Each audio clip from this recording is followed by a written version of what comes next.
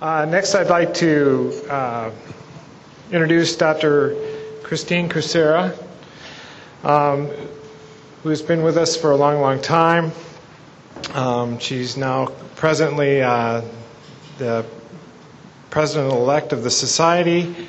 Put together this conference, did a great job with that. She works in Dallas, Texas, treating general dermatology, and then she's also works in clinical research.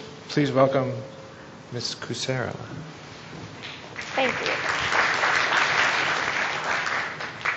Okay, this is called Truth and Consequences, Safety of Class 1 Topical Steroids and the Management of Steroid-Responsive Dermatoses. And I know that that is a long topic. What we're going to focus on today is actually atopic dermatitis. We have to thank MPAS. They actually gave us a very generous grant and are underwriting this lecture. And this lecture is interesting. It was actually put together. I did not put this together myself. It was put together by a group of dermatologists that met in an advisory board. And they put together kind of some really practical, good information about atopic dermatitis. So I really hope this helps you guys. Okay, steroid-responsive dermatoses are skin disorders that respond to treatment with topical steroids, mainly due to the anti-inflammatory effects of the steroids. Examples include atopic dermatitis, plaque psoriasis, and contact dermatitis. And today, like I said, we're going to focus on atopic dermatitis. Now, atopic dermatitis is one of the most common skin diseases. About 10 to 20% of children are affected, and about 60% of these kids develop the disease during their first 12 months of life. It does clear shortly after puberty in about 40 to 60% of our patients, but it can persist into adolescence. 1 to 3% of adults end up having atopic dermatitis that is onset after adolescence. Okay, this is kind of a new term called the atopic march. And what this is normally the first, atopic dermatitis is the first manifestation of atopy in patients who subsequently develop allergic rhinitis and asthma, therefore calling it the atopic march. You develop the skin condition and then you develop rhinitis and or asthma. Allergic rhinitis affects 50 to 80% of children with AD, and asthma affects 50% of children with AD. If you don't mind, I'm going to say AD, so I don't have to say it over and over. Remember that there is a complex interaction among a number of factors that are very important in the atopic dermatitis factor. Skin barrier defect, we know that. There is a genetic susceptibility, environmental factors, and infectious agents. These all play a major role in atopic dermatitis. Now, this is called the two-hit theory. Two main reasons that are involved in atopic dermatitis: skin barrier defect and the genetic susceptibility causing an immune dysregulation. Now, this two-hit theory, 50% of children with moderate to severe AD do carry a defective filaggrin gene. And this gene that they don't have is actually the main gene that controls the formation of a protein-lipid components forming the epidermal barrier. So they are missing this gene. On top of that, we know that there is a defective skin barrier which allows entry of toxins, allergens, and the microbes which trigger the immune dysregulation. So it's a very complex thing that's going on in atopic dermatitis. Now, we know that there is a lot of skin infections in these patients. This could be because normal skin does contain a natural antimicrobial peptide. And this peptide protects against infection. Atopic patients the lesions are associated with an increased expression of interleukin, and this interleukin actually inhibits this important peptide. And what that leads to is the concentrations of natural antimicrobial peptides are too low to kill Staph aureus, and then patients end up getting an infection. So it's this very complex interaction between these interleukins, these peptides, and the reason the patient is susceptible to these skin infections. Now, we know that AD is a severe burden on patients and families. Affected, estimated 15.2 million U.S. individuals in 2004. That's a lot of people in the United States. And among the patients with atopic dermatitis, 21% developed allergic manifestations, meaning they had allergic rhinitis, asthma, conjunctivitis, and a lot of them developed food allergies. Now, we know that treating atopic dermatitis and its allergic manifestations can be costly. The overall cost of treatment in the United States was $0.9 billion to $3.8 billion. The mean per patient cost of medical services and prescription drugs in 2005, 338 billion, and 820. So that is huge, huge money. And we all know it has a very negative impact on family life. Unfortunately, a lot of sleep disturbances. The kiddos wake up, scratch all night long, then mom and dad doesn't get sleep. The negative impact on families' happiness. Everybody that comes in with it, if I've seen your patients that have a really bad atopic kid, they're all just very grumpy because they haven't had any peace of mind. They're very irritable, fussy, a lot of increased crying in the children, guilt or self-blame of the parent. The parents tend to think sometimes that what are they doing wrong? Should I not be doing this or that? Negative reaction of public to the affected child, and we do a lot of psoriasis in our office. And there actually is some patients that have atopic dermatitis as bad as our psoriasis patients, and they get the same quality of life issues. They worry about the medication side effects, cost of care, and the child's psychosocial development. We have one little girl that's, she's so cute, she's 9, and she has eczema from head to toe, and we can't get it clear. We've even tried cyclosporin. We can't get her clear. And she sits and scratches to the point in class that they send her home every day. And so now the kids are making fun of her because she's the special kid at school. So it's very sad. It's very tough. Now, we all have kind of seen the signs and symptoms of atopic dermatitis. Pruritus. That's the main problem. These kids scratch and scratch and scratch. And a lot of times, if you can keep them from scratching, then everything tends to get better. It is the hallmark of atopic dermatitis. You get erythema, you get excoriations because the patients just can't help but claw themselves, papulation, and lichenification. Now, when I first saw this slide, I didn't know if papulation was a true word. And I asked my fellow PA buddies, and we were very split on it. It actually is a word. We looked it up in the dictionary. So it's development of papules. I don't know if any of y'all have heard papulation, but I haven't heard it very often. Okay, pruritus, hallmark of atopic dermatitis. If these kids are very, very, very itchy. Erythema, it can get very, very angry, very angry. Papulation, there's that word, and that is the development of papules. Excoriations, you will see lots and lots of scratches on these kids. And lichenification. Unfortunately, they have scratched so much that their skin thickens. And infection, once again, not only do they have open wounds from scratching, but they also don't have that special skin barrier protein that helps fight off infection. So it's kind of like a double whammy with these guys. Now, what should you do to manage atopic dermatitis? The main goal with this is you've got to control the itch-scratch cycle. We've all heard of the itch-scratch cycle. It itches, they scratch, you get lesions, they itch more, they scratch more, the lesions get bigger, and it's vicious. You have to break that cycle. You've got to reduce the skin irritation with topical steroids to reduce the itching. And then this is kind of a concept called hit hard and hit fast, and this is what we actually do in our practice. You've got to control the exacerbations, and you have to do high-potency steroids. You've got to hit them hard. If you don't, you're going to be, it's going to be tough treating these kids. They're going to come back to your office over and over and over and over with no improvement. And not only are they going to get worse and scratch more, but mom and dad are going to get more frustrated with you. So here's all our topical steroids and potencies.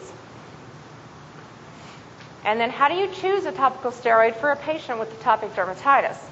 Now you have to see what the disease severity is, patient's age, extent of skin involvement, cosmetic acceptability of vehicle. You know, a lot of patients don't like ointments, unfortunately, even though they work really well. And the likelihood of compliance with the regimen. I mean, is the patient going to let mom and dad put something on them? Does that topical steroid have something in it that stings? If it does, more than likely the kid's not going to be able to stand it, and mom's going to have to hold them down to put it on. Now, management of atopic dermatitis, hit hard, hit fast. This is kind of a little study that was done between a high-potency steroid and a mid-potency steroid. And 174 children were tested, and it was very short. And what it was is the patient was treated with betamethasone valerate twice a day for 3 days versus hydrocortisone ointment twice a day for 7 days. So they did a short and a long-term, short-term being the higher potency, long-term being the lower potency. And in the end, there was no difference in the number of scratch-free days. So basically, this is kind of telling you that if you do use something stronger on a shorter period of time, works just as well as if you use something low potency, or mid potency, I'm sorry, but you're going to have to do a longer period of time. And you know patients want relief immediately. Now, it's very important to go over skincare and general measures. You got to avoid environmental irritants. Bathe 5 to 10 minutes, 1 to 2 times per day using mild cleansing agents. Follow bathing by application of moisturizer and emollient. And we all remember the patient has to get that emollient on between 3 and 5 minutes after drying off. Use creams or ointments and avoid lotions. Now, these are the class 1 topical steroids that are mostly used. We have the clobetasol propionate emollient foam. It is non-sticky vehicle with moisturizing ingredients. And then we have the fluocinamide 0.1% cream. And this is a cream vehicle with an ointment-like qualities. So this is kind of nice because it is a cream vehicle, but it's not as greasy as those ointments. Clobetasol foam is, twice a day, is effective for atopic dermatitis. And this was versus, and the next slide, the cream used for once a day. And it's just trying to show you that there are some things you can use once a day on the patient, and it works as well as something used twice a day on the patient. And this is really important because, you know, it's very hard to get patients to use things twice a day, especially if mom's trying to fight a kid to put stuff on. A lot of times they're so busy they'll only get it on once a day. So these next 2 slides show, this one shows that if the patient is using a clobetasol foam twice a day, about 60% of the patients receive treatment success of at least clear or almost clear. And if you guys have done studies, you know normally they judge a patient on the physician's global assessment, and it's a 5 or 6 point scale depending on the study, and it's clear, almost clear, no change, you know, worse. It's like a 5 different points. So clear or almost clear is what you want to see when you're testing a drug. So this showed twice a day, about 60% of the patients received clear or almost clear, and this is with the clobetasol foam. But if you want to use something only once a day that helps out the parents, or you want to only treat once a day, then you can use the fluocinamide cream once a day, and the physician's global assessment, again, using it once a day, was about 60%. So it was equal or even a little better than using the foam twice a day. Now, the fluocinamide cream in patients with moderate to severe atopic dermatitis, this was a study that was done. 313 patients were in this study. The disease severity had to be at least moderate. And what this compared was this fluocinamide 0.1% cream, using it once a day or twice a day. Now, a lot of times you think, well, if you use a steroid once a day, I don't know how good it's going to do. So they went ahead and did a study showing that, you know, half the patients used it once a day, half the patients used it twice a day. Would you think the twice a day patients would get a better efficacy? Well, this was a 2-week treatment period, and the primary assessment was again done by the physician's global assessment of the overall severity scores, which was a 0 through a 5, and what you're looking for is a 0 or 1, a clear or almost clear. And what happened, the QD dosing, the patients, actually 59% of the patients got a 0 to 1, which is a clear or almost clear. And in the twice-a-day dosing, what was interesting is the patients, 57% got clear or almost clear. So this just kind of shows that if you really do only use the treatment once a day, you still get great efficacy, which really helps those of you know that have kids and are busy. If you can find something that you can put on a patient one time a day and it really does work, I think it's a great asset to have in your practice. Now, vehicle effects on topical steroids. Remember that steroids penetrate deeper sometimes, and you get more efficacy sometimes depending on what vehicle they're in. It makes them more potent. Some of them have the extent of percutaneous absorption, local tolerability, patient preference, compliance. You have to think of all this stuff when you're deciding lotion, cream, ointment, gel, what am I going to use? Now, atrophogenic effects of topical steroids.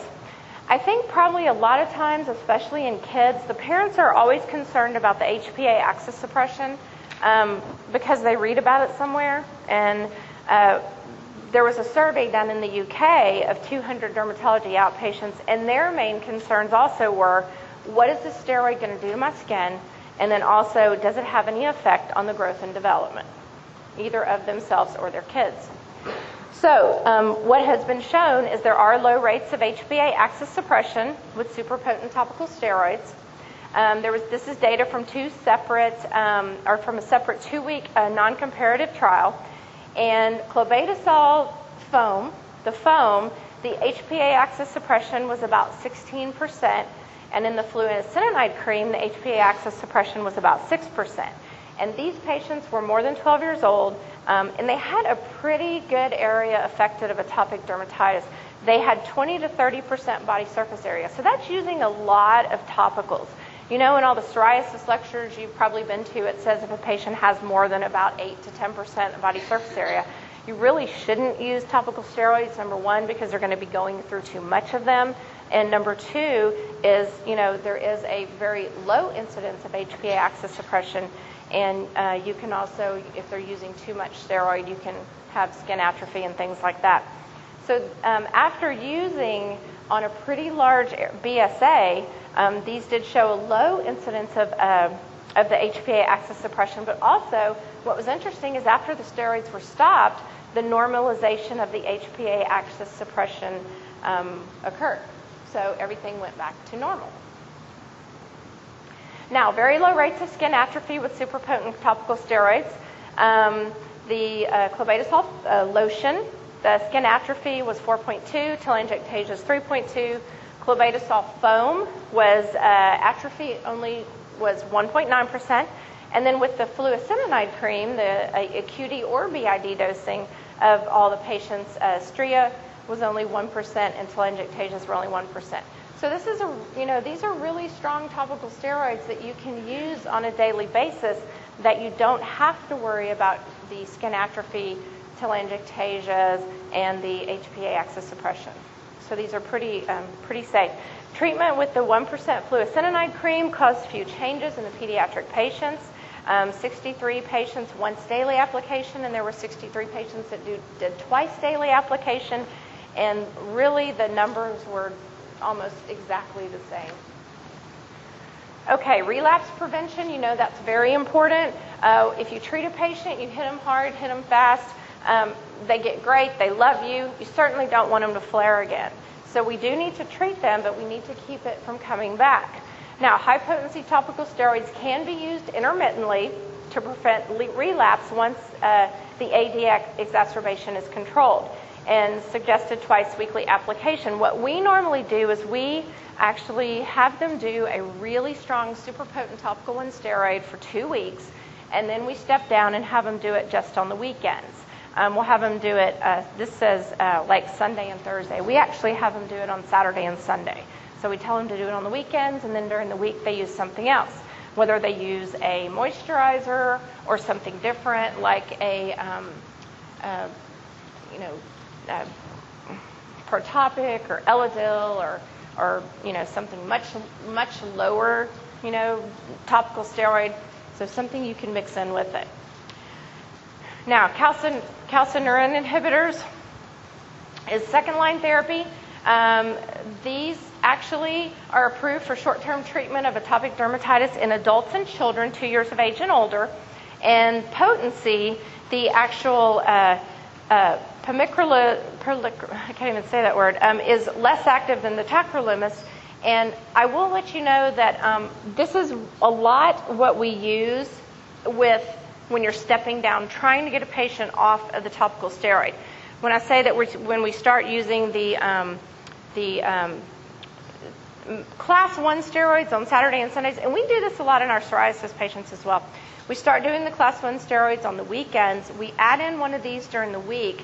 And the other thing these are really good for is facial eczema, facial psoriasis, facial sebderm. Sometimes it helps just from the anti-inflammatory properties.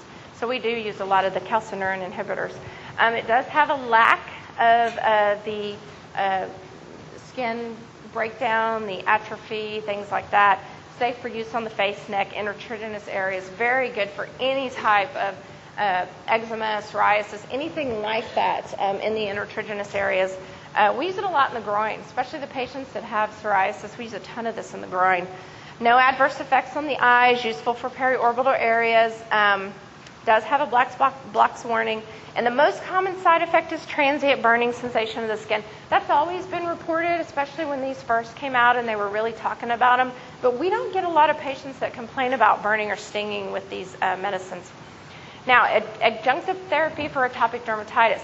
It's good to treat the skin in general, treat the skin lesions, but remember you got to break that itch-scratch cycle, and you got to help them with that as well. It's very important to do oral antihistamines if needed. We normally do use the sedating ones, especially in kids. You really want to put them to sleep at night so that they don't scratch all night. And then anti-infectives if need be, if skin infection is present. There is a pediatric dermatologist. He's talked to us a lot, Dr. Fred Gawley, who works down the street from us. And he really, really believes that in treating atopic dermatitis, it's very important to put patients on an antibiotic if you can't get them clear. And if you're having a hard time clearing their skin up, he'll use Septra, and he'll do it for a solid month in the kids, and it seems to work very well. Okay, new approaches for atopic dermatitis treatment, barrier repair. We have all the new barrier repair creams now. The new... Gosh, there's so many now. The Episerum, and we use all of these a lot. When they first came out, I thought, I don't know. I don't know if they're going to work. And, I asked my boss, Dr. Minner, what do you think about these? Are you going to use them? And he was like, I don't know. And then, of course, he tells the PAs to use them and tell him if they work, and then he'll use them. So we actually have used a lot of these in the patients, especially with hand issues. And you don't actually use these in place of your other treatment, but what you can do is if you can get the patient on a steroid, treatment at night only, like if you're using the once-day dosing, and you can get them on something like Elidil or Protopic, and you're using it maybe all at night, then in the morning time, we have the patients put on one of these barrier repair creams, and then we have them put it on again right after lunch. And it actually has done a really, really good job. Now, the skin barrier function repair agents, remember they're classified as medical devices rather than drugs, and they are intended for diagnosis, cure, treatment, prevention of disease, affect the structure, any function of the body, and they do not achieve intended use through chemical reaction, not metabolized. And so really these aren't, they're not regulated. There hasn't been a lot of, I would say, studies on them or anything like that, but from what we've seen, they work, they really work well, and we haven't seen any side effects in them at all. So when you optimize clinical practice, when you're treating these patients, you have to do a an approach that really includes a lot of different factors. You have to hydrate the skin. You've got to get the patient to stop itching. If you have to give them an antipyretic, that's awesome. Topical anti-inflammatory medications, identification and possible elimination of triggering factors. We work very closely with allergists, and if we can't get a kiddo clear, then a lot of times we'll make sure that they're not having any kind of weird reaction to something like their feather pillow or whatever they're sleeping on. You've got to treat secondary infections as appropriate and minimize scratching, and you've got to control the pruritus. That is very, very, very essential. Now, a myth, topical steroids are unsafe in children and are not first line for therapy. Topical steroids remain the mainstay of treatment. Treatment of inflammation is the primary goal, and they're very safe when correctly used. Now, in the pediatric population, you've got to educate the parent. You've got to remember that low-potency preparations are not useful if it's moderate to severe disease. You're not going to get anywhere. You're not going to get the patient better. They could lead to persistence of the disease, and the longer the patient has it, the more scratching, the more infections. So your goal is to get it clear fast. Low-potency preparations, they do have their place, and you can use them face intertriginous areas. Ointments are preferred. And then parent education is very, very, very important with these kids. A lot of the parents have a steroid phobia. They've read all kinds of stuff, or they've actually heard all kinds of crazy stories from at the PTA meeting. So you've got to teach them about steroids and teach them what they are, what the potential side effects are. But if used correctly, the side effects are very low. Give them safety data and take advantage of internet resources. Every patient that comes in the office leaves with their parents leave with a whole host of information about eczema, atopic dermatitis, all the websites they can go to. Just anything that you can possibly think of. Handouts, you name it. Okay, the topical steroids, this is just kind of a list, FDA approved for pediatric use. And then remember that much of what we use actually is off-label, but you know what? You kind of find your own regimen and you use what works. And then clinical experiences, all ages. Remember, this is another term that people use, full court press. You've got to treat the inflammation, itch, dry skin infection. You've got to treat everything. Take time to educate and explain.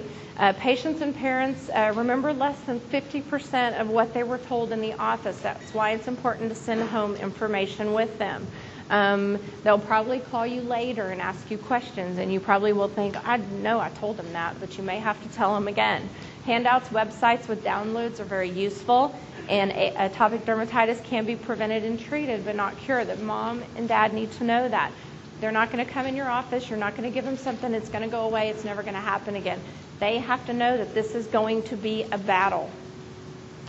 So, two-hit theory is involved in the pathobiology of atopic dermatitis. A skin barrier gene defect and a genetic susceptibility cause immune dysregulation. Pruritus and inflammation are the key symptoms that must be treated. And conclusions here, topical steroids are the first-line anti-inflammatory agents for atopic dermatitis. Early aggressive treatment is very important. The full court press with a potent topical steroid is the most effective means of gaining control. Super potent topical steroids are safe and effective for the short-term treatment, sometimes used off-label for children 2 years or older. And atopic dermatitis cannot be cured, but it can be treated and managed. And that's the end. Any questions?